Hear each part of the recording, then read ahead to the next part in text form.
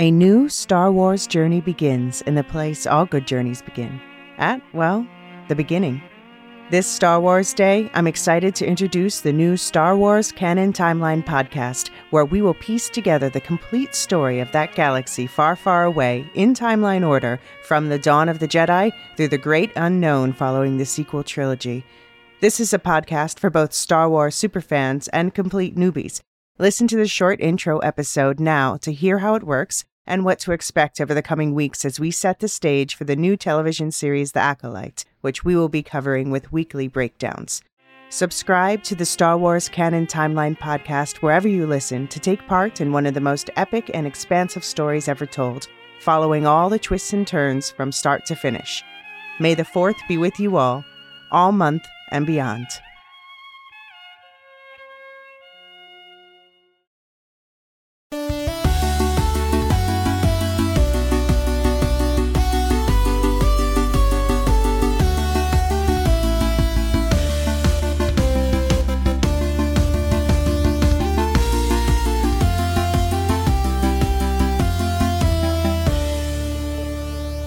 Welcome to the Second Age podcast. We're the Lorehounds, your guides to Tolkien's world of Middle-earth. I'm David. And I'm John. This is Chapter 6, The Aftermath. In this episode, we have 3 segments. A discussion of Tolkien's relationship with his son, Christopher, a discussion of the themes of divine intervention and free will, and a deep dive into the aftermath of the war and the beginning of the Third Age. Before we get started, here's a quick reminder that you can send feedback to secondage@baldmove.com, and we'll get to those questions on the final episode, which will be a Q&A. If you want to talk Tolkien with us sooner, join us on the Bald Move Discord, link in the description below and over at baldmove.com. And be sure to get all the Bald Move and Lorehounds coverage of Rings of Power by subscribing to the Dug Too Deep podcast feed. We're going to be releasing exclusive content on this feed, so you don't want to miss out. Click on the link in the show notes or search for Dug Too Deep in your podcast application of choice. So, John, let's get started with a discussion of Tolkien's son, Christopher, for whom we have much to be grateful for, from something like that. Yeah, so just to preface here, when we say Tolkien, we're going to be referring to the writer. When we say Christopher, we'll be talking about his son. So just to avoid any confusion, they both have the same last name. That's the distinction that we're making here. That sounds helpful. Yeah. So, starting with his early life, Christopher was born in Leeds on November 21st, 1924. He was the third of 4 Tolkien children. And I guess maybe just a quick interjection here of the other of his siblings. There was John Francis, who was the first, who was born in 17 and died in 2003. There's Michael Hillary, who was born in 1920 and passed away in 1984. And then Christopher John, who was born in 24, as you said, and then recently passed away in 2020.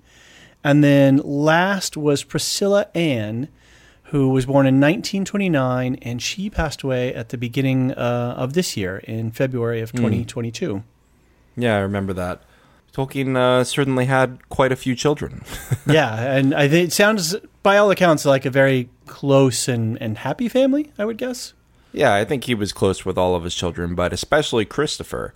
Yes. I think part of that is Christopher, as a child, had this mysterious heart condition. They never figured out what it was exactly, but it required him to stay home and lay on his back for many months, and his father was spending a ton of time with him at this point. Okay.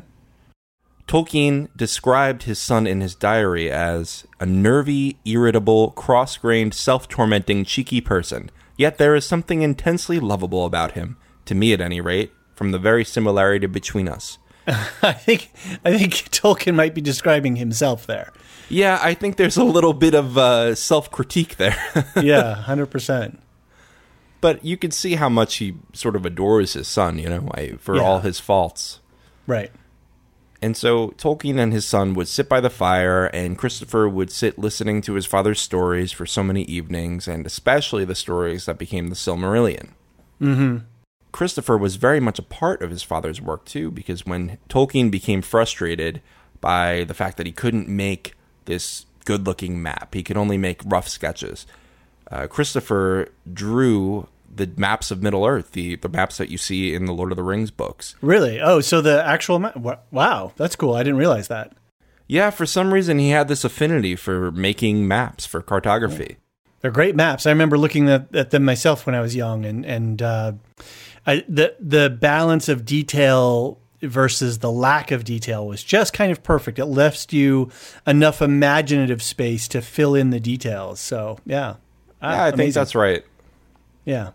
So once Christopher gets a little older, it's World War II, and Tolkien's working on the Fellowship of the Ring, or what would become that, since he didn't really want to split it up.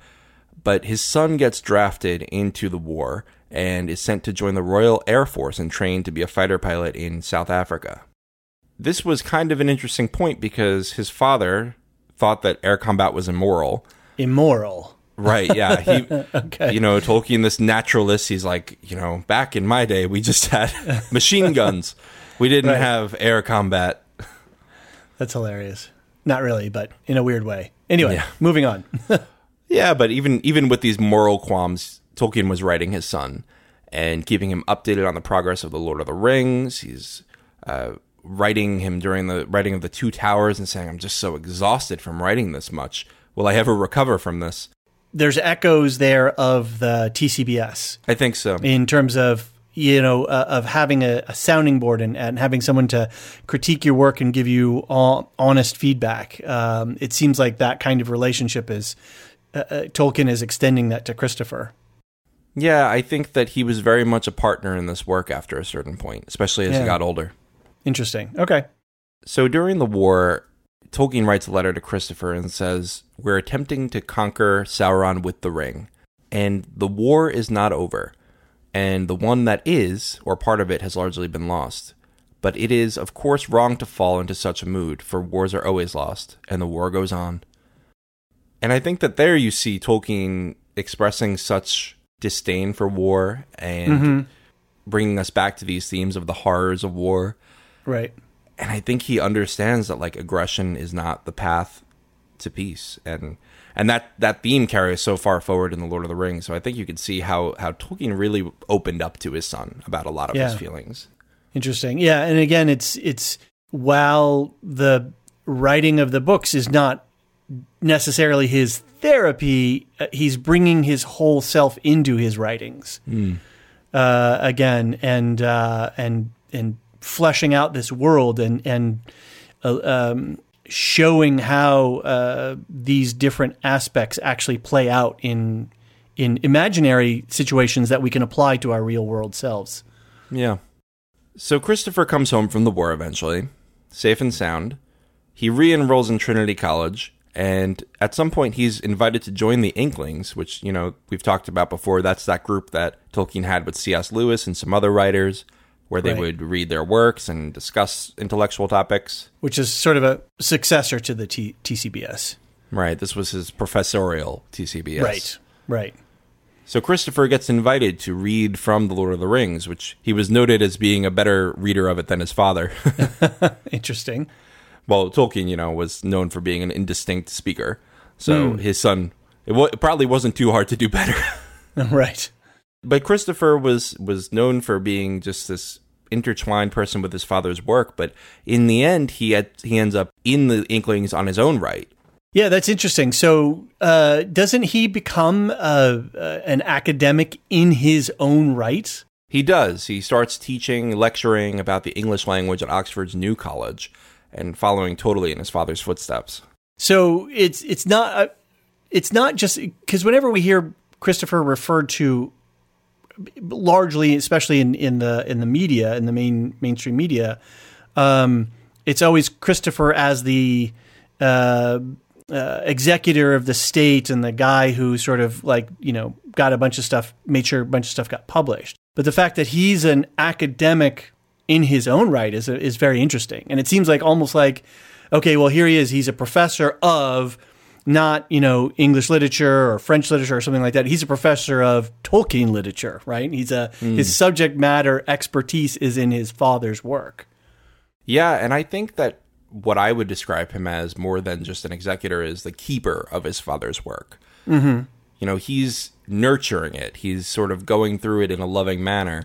And that's why you see him succeed so well as the literary executor to Tolkien. Right. And as Tolkien got older, he realized, I'm getting up there. I might not finish the Silmarillion. I intend to.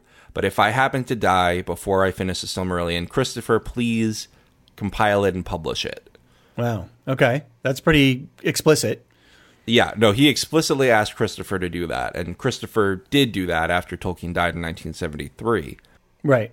Christopher became the literary executive of his father, so he's in charge of what gets released, what doesn't, what happens with the works. And he went through all of his father's extensive and often contradictory writings, took great pains to make it consistent with the existing works, and he enlisted the helps of another fantasy author, Guy Gabriel Kay, to complete and publish the Silmarillion in 1977.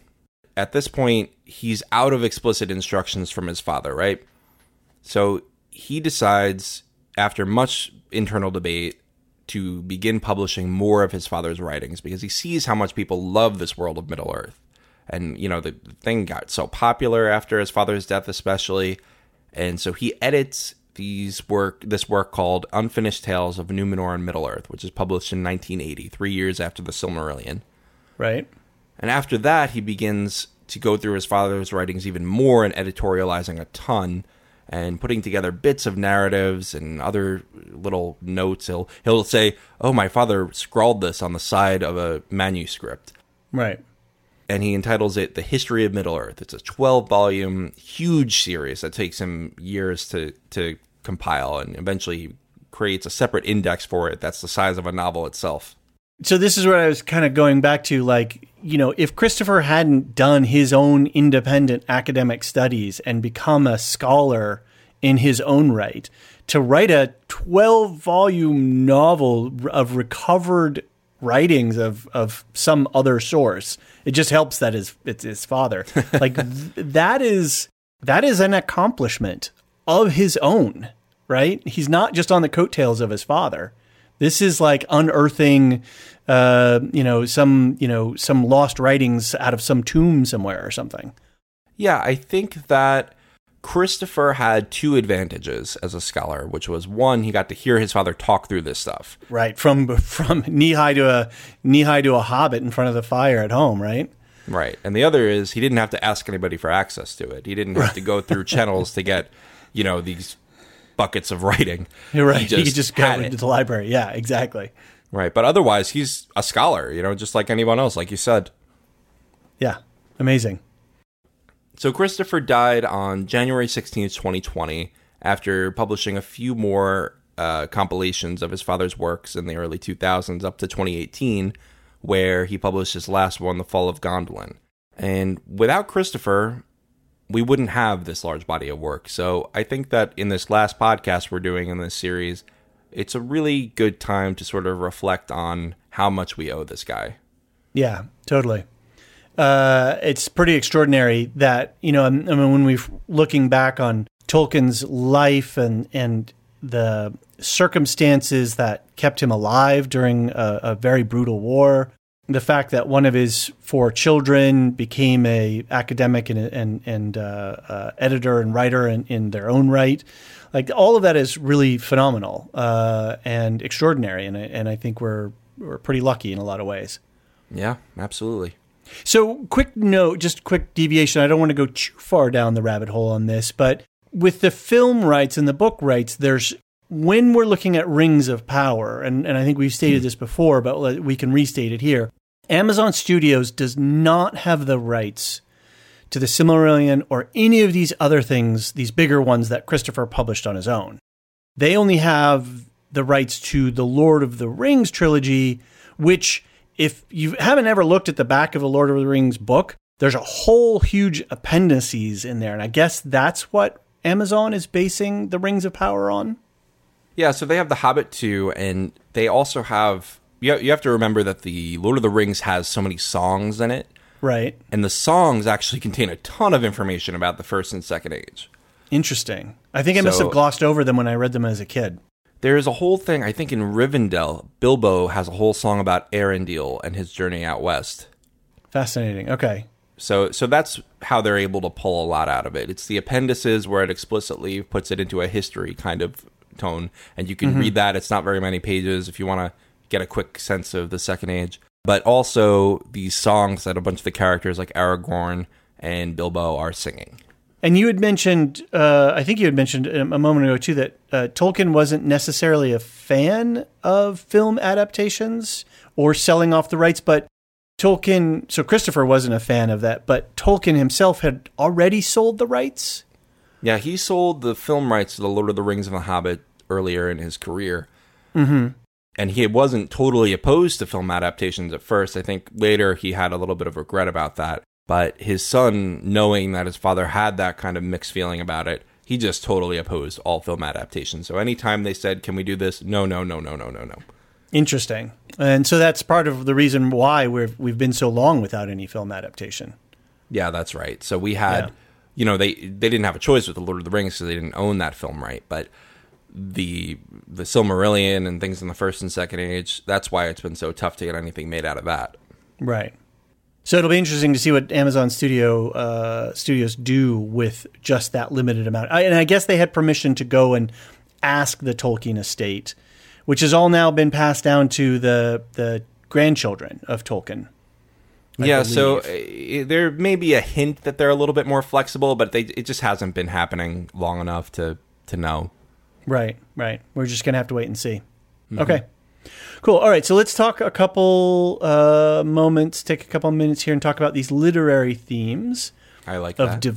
Divine intervention and free will. That's kind of an interesting pairing there that we have. Yeah. So we saw some pretty explicit divine intervention through this whole series, right? Yeah. We had the sinking of Numenor. We have, Sauron himself is sort of a divine entity. And I think that what you have to take away from that is that by the time the Third Age rolls around, the Valar are kind of nervous to get involved because they're like, we really messed things up with the elves at first, and then we really messed things up with the men. Oh my God, did we mess up the men? We had to go call the big guy upstairs to solve that problem. So much so that the big guy had to sink a whole island. He literally yeeted the Valar off of the planet so that they couldn't get reached anymore. Right. So they're a little nervous. Right, to say the least. And rightfully so. So they see that Sauron is still potentially a threat in Middle-earth, even after he's defeated at the end of the Second Age. So they say, we'll take a half measure, and we're going to send some help. Some light help. And we'll talk about that in a minute. That's going to be the wizards like Gandalf and Saruman, but we'll talk about that in this next segment. Yeah. Put a pin in that, right? Yeah, because we're sort of at the tail end of the aftermath on the deep dive. We're going to definitely talk about these wizard folk. Right. So we have that divine intervention, and the opposite of that sort of, or I guess the pairing with that is free will, and that's because the Valar are now nervous about divine intervention, are like, maybe we should let these men and elves kind of do their own thing for a little bit, Right, let them work it out on their own. Right, the rings are part of Middle-earth, maybe that's their problem, but we feel a little bit responsible because Sauron's one of us. So there's that little bit of half measure where they're trying to balance divine intervention with free will without like overcoming the will of men like they tried to do with the elves sort of at the beginning of the First Age. Interesting. Okay. And we see, I guess, some of that play out, at least in Lord of the Rings, with how much... we don't really see divine intervention there. We just see, it's up to individual actors to, take on the quest and to fulfill their fellowship. We do and we don't. There is some suggestion at some point that the finding of the ring by Bilbo may have been big guy divine intervention, like Eru-Ilúvatar divine intervention. But that's up for speculation. There's some hints to it in the book. Okay. So, read The Lord of the Rings if you want to go deeper into that. It's very good. All right. Sounds good. Okay, cool. So let's take a break. And when we come back, let's do a deep dive into the aftermath of the war.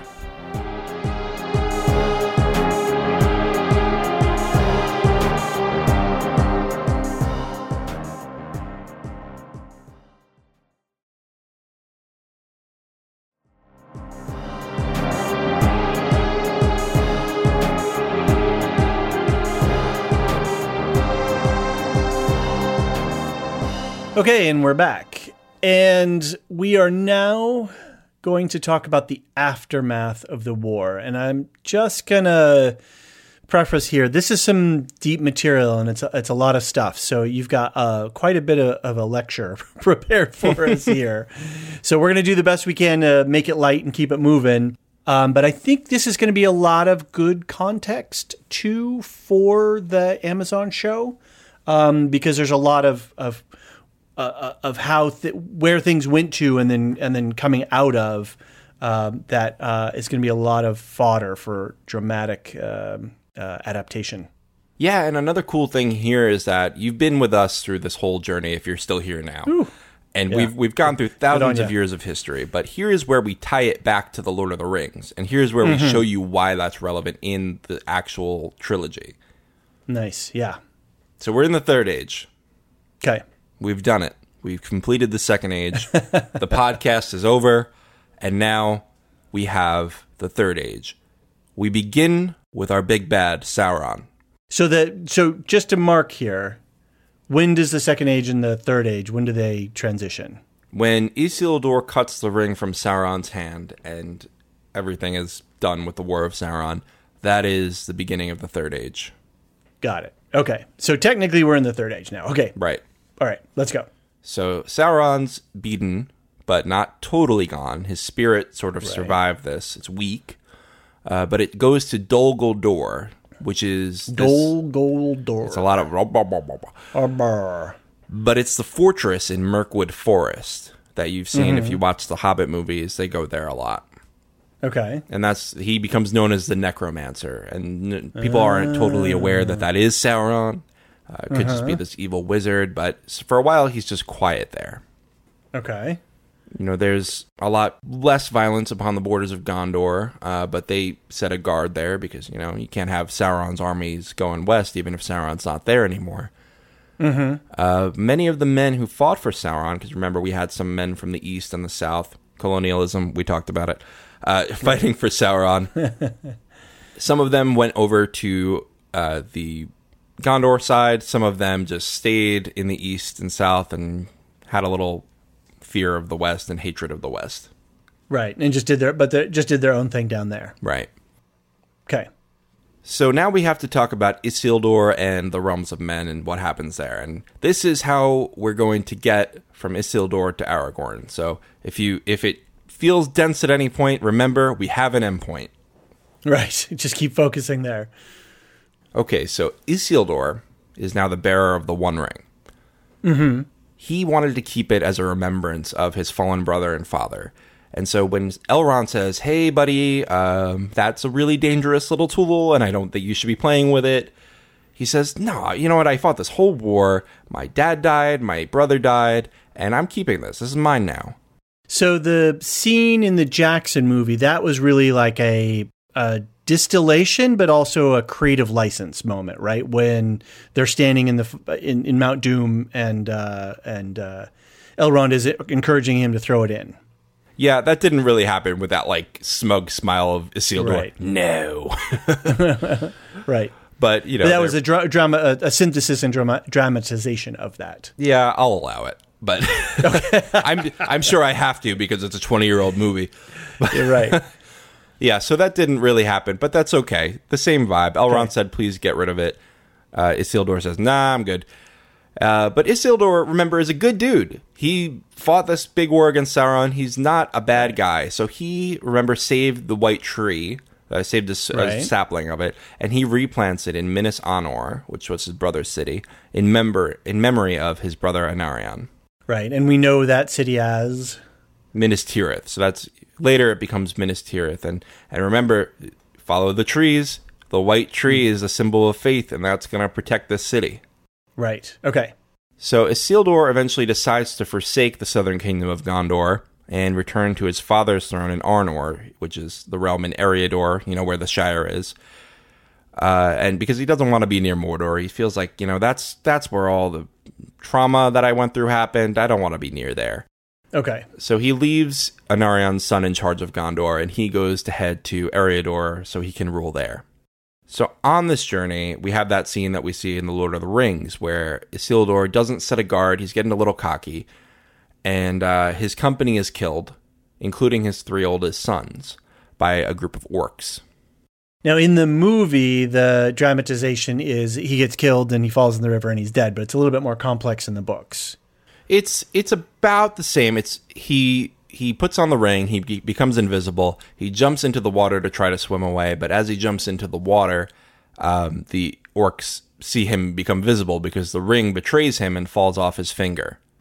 Ah, interesting. Because remember, the ring can change shapes, can become bigger and smaller, and it was like, what am I going to do with this guy? So the ring betrays him. Whoop. Mm-hmm.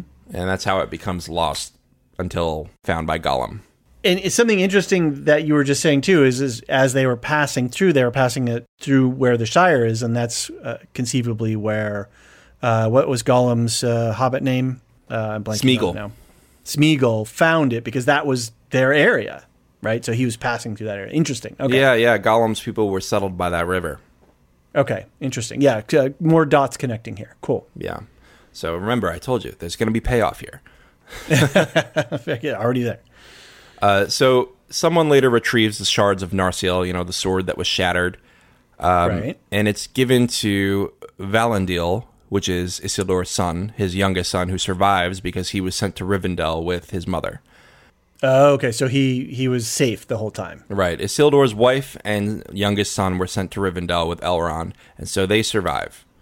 Okay. That's why we get Aragorn later, because his line was preserved. I see. So Elrond takes the sword and stores it away and says, this sword will only be reforged if the ruling ring is found and if Sauron returns, and let's hope that's never. Got it. So Valandil, again, Isildur's son, he attempted to continue to rule the Northern Kingdom for a while, but after the war, there just weren't enough soldiers, basically. They couldn't hold all these places.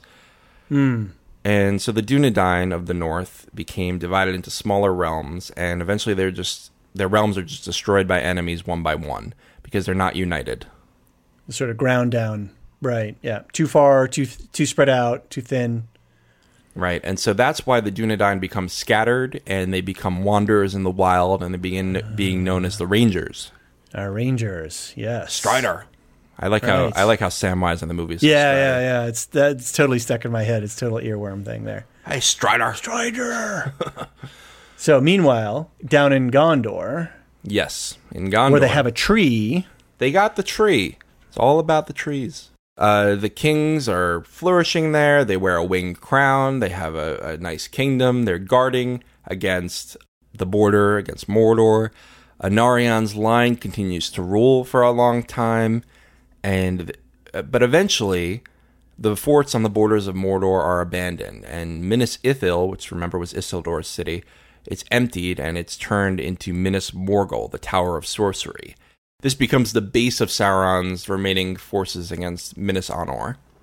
Okay. Is Minas Morgul where the eye is? No, that's in Barad-dûr. That's that tower in Mordor.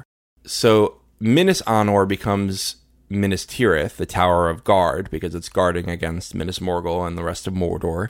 And it becomes this protector of all the lands to the west. And so people to the west of Gondor don't even need to worry about these places. They don't even need to worry about Mordor because the Gondorians... in a way, that's like the wall from Martin, from the, what is that other series called? That little one, I don't talk about it anymore. You're bankrupt. That's right. I forgot you're bankrupt. I'm bankrupt. Yeah. But yeah, like it's just this Tolkien soup, like again, like as we talked about in a previous chapter where our baseline fantasy, there's just all these elements that are already plugged in. Yeah, exactly. I think I could talk all day about how George R. R. Martin likes to talk smack about Tolkien, but totally ripped off like half of his ideas. All right. That's a whole other podcast. Yeah, okay. Well, tune in for my hate watch of Game of Thrones. Yeah, send in your feedback to Second Age at Ball Move so that we can talk about this. Moving on. So the last king of Gondor, he rides alone to the gates of Minas Morgul because he wants to get rid of this guy in Minas Morgul. He wants to turn it back to Minas Ithil, and he challenges the Morgul Lord to single combat. But he's betrayed by the Nazgul, and he's taken prisoner and never seen again. Oh, Minas Morgul is the place where the Nazgul come out of. Okay, now it's clicked in my head. Right, like the Morgul blade that they talk about, and when Frodo stabbed. It's that weird green city thing, yeah. You want payoff, you got it. Cha-ching, I am not bankrupt. Not in any way. Not in this one. Nope. All right, so the last king of Gondor left no heir. So he left the steward of his house, which is another one of the faithful. He's a Númenorian line. He left the steward to rule in his stead. Right. And the stewards get all of the rights and powers of the king while he's gone. So that means it becomes an inherited title. Mm-hmm. Whereas it wasn't before that. This was just a job. You help the king out with some of his tasks. You take care of business while he's gone. That was the job of steward, but it could be anybody. But because this one guy... Yeah. Hand of the king. Right. So he's the hand of the king, basically, and because the king never came back, this becomes the kingship, basically. Permanent. Right. It becomes an inheritable title, and that's why you have Denethor and Boromir having this chain of succession by the time Aragorn comes around. And that's why they're so threatened by him. Yeah, exactly. They're very hostile because they're going to lose their power and their position. All right, so that makes sense. Okay, again, more cha-ching. I'm my pockets are getting full here. Yeah, so, it's not just that they become stewards when Aragorn takes back control. It's that they're nobodies now. They're just regular Gondor citizens. Right. Anybody could be steward once the king has returned. Okay. So also, just a quick note here, the Rohirrim, Rohan, they settle part of what was in Gondor, but Gondor couldn't really hold because they were getting smaller. And so they settle in there at some point in the Third Age. Elrond keeps the line of Isildur and Rivendell, knowing that someday someone great would come from that line. Right. So he's not bankrupt. He's banking on the future here and keeping faith alive. He knows what he's doing. Right. And we're going to see some of how we're expecting that we're going to see Elrond go from a young, quote unquote, young elf to an old elf, right? So we're going to see this maturation and development of him into this wise and wily leader. Yeah, Elrond was sort of forced into leadership when Eregion fell. Mm-hmm. And he had to get these refugees over to where it became Rivendell. So that's how he becomes sort of the big wise guy that you see in The Lord of the Rings. And so I'm looking forward to seeing that transition in the show. Yeah, I hope so. That'll be some cool payoff if we get that done really well. Yeah. So speaking of elves. Yes. We've got, remember, 3 main centers of elvish populations, at least Noldor and Sindar populations. Right. We have Lindon on the coast, Grey Havens. We have Rivendell, Elrond City, and we have Lothlorien in the forest with Galadriel. Galadriel, at some point during the Third Age, does take over Lothlorien after the Sindarin king goes away. Okay. And we're going to see Galadriel as well a lot in this series. We're expecting to. We are. I don't know how ruling she will be, because canonically she begins ruling Lothlorien in the Third Age. Mm-hmm. So I don't know if they'll retcon that and change it just to have her be a leader in the show. But it seems like she's adventuring a lot, so she might be wandering more. Okay, right. And now to keep these 3 elven enclaves safe, they're actually using their rings because the One Ring is not possessed by Sauron, so they can safely use their rings. Right, exactly. And the issue is... Hey, wow, I've learned something over this podcast. My gosh. And so they understand that if Sauron does come back, you got 2 options there. Either Sauron wins and they can't use the rings anymore, or Sauron loses and the ring is destroyed and they have to leave anyway because they don't think that the rings will still work after the One Ring is destroyed. So Elrond's got to be freaked out at that council when they bring out the One Ring. Yeah, that's why they're leaving afterwards, He's like, well, I'm out. Right.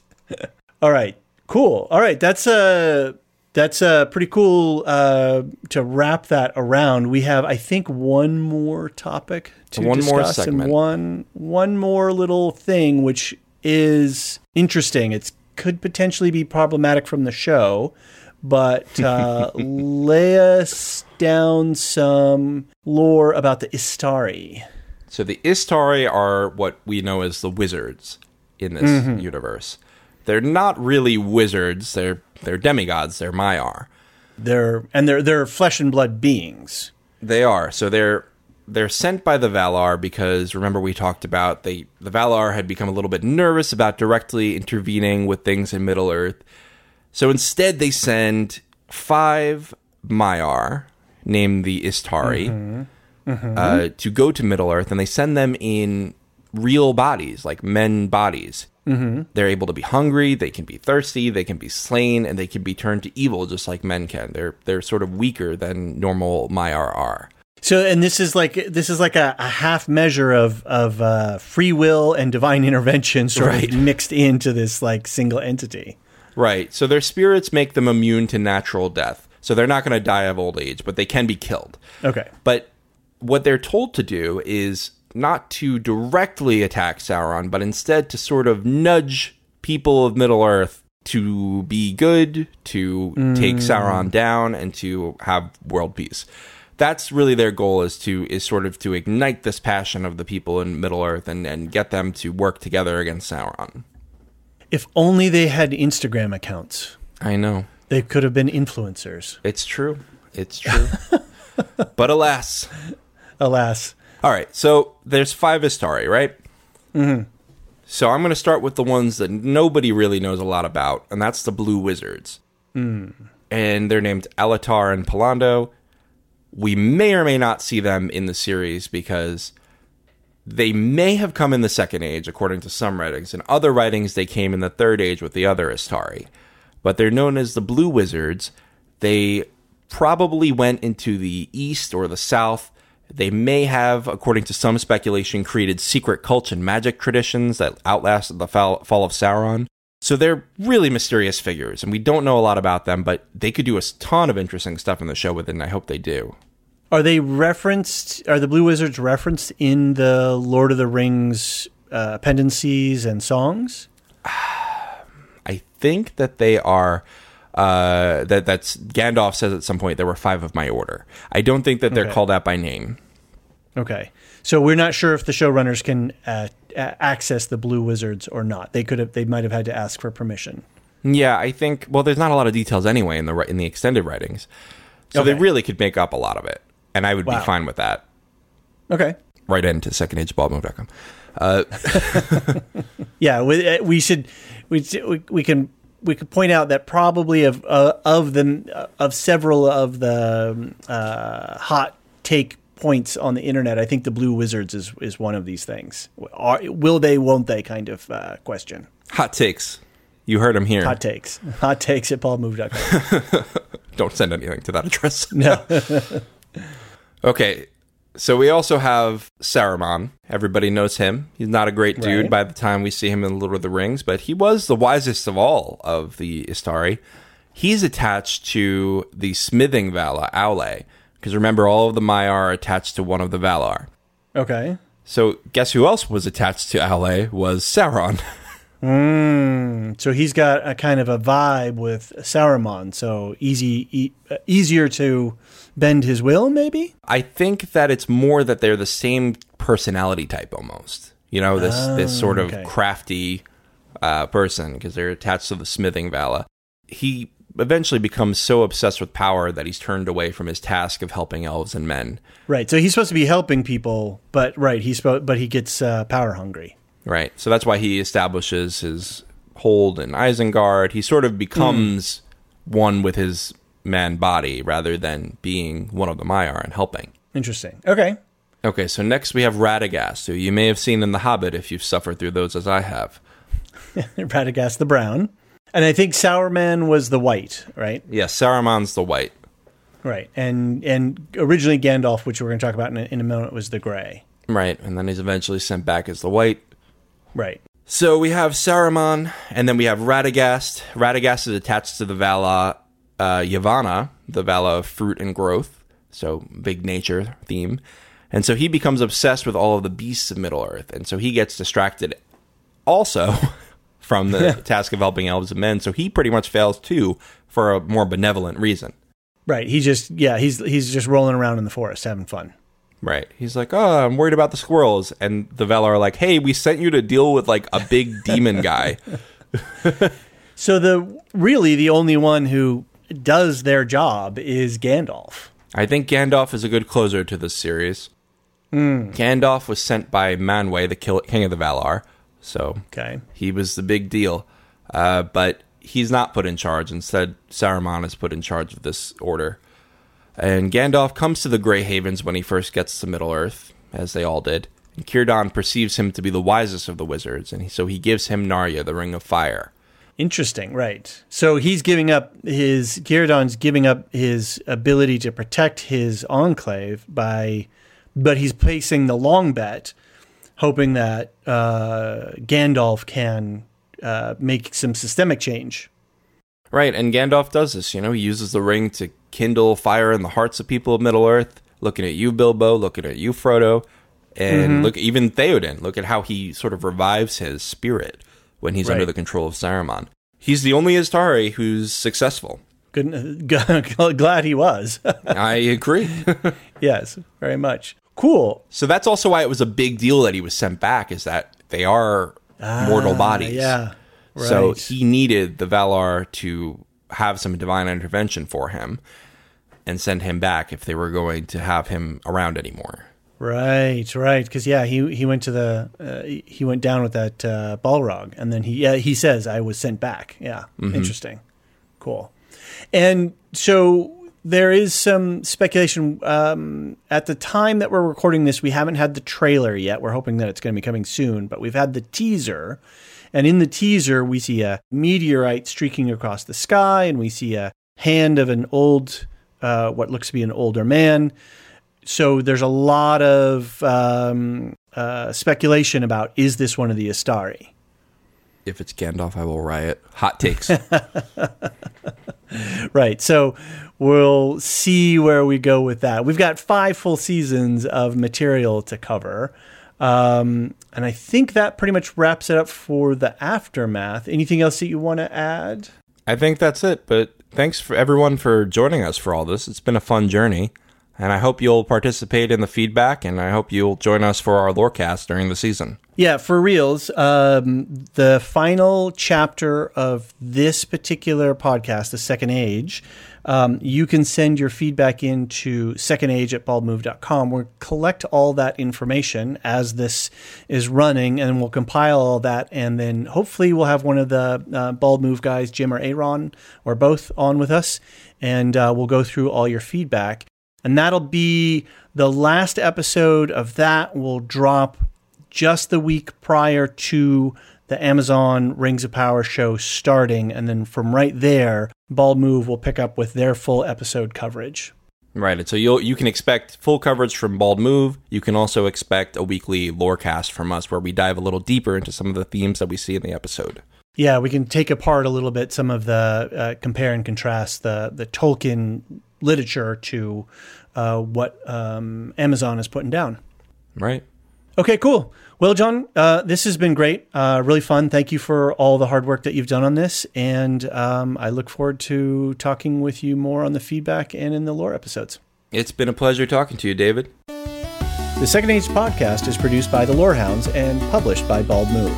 You can send questions and feedback about this podcast to secondage@baldmove.com.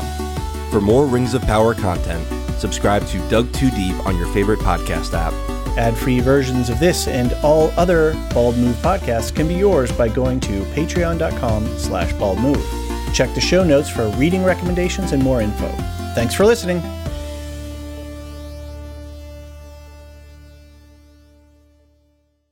A new Star Wars journey begins in the place all good journeys begin. At, well, the beginning. This Star Wars Day, I'm excited to introduce the new Star Wars Canon Timeline podcast, where we will piece together the complete story of that galaxy far, far away, in timeline order, from the dawn of the Jedi through the great unknown following the sequel trilogy. This is a podcast for both Star Wars superfans and complete newbies. Listen to the short intro episode now to hear how it works, and what to expect over the coming weeks as we set the stage for the new television series The Acolyte, which we will be covering with weekly breakdowns. Subscribe to the Star Wars Canon Timeline podcast wherever you listen to take part in one of the most epic and expansive stories ever told, following all the twists and turns from start to finish. May the 4th be with you all month and beyond.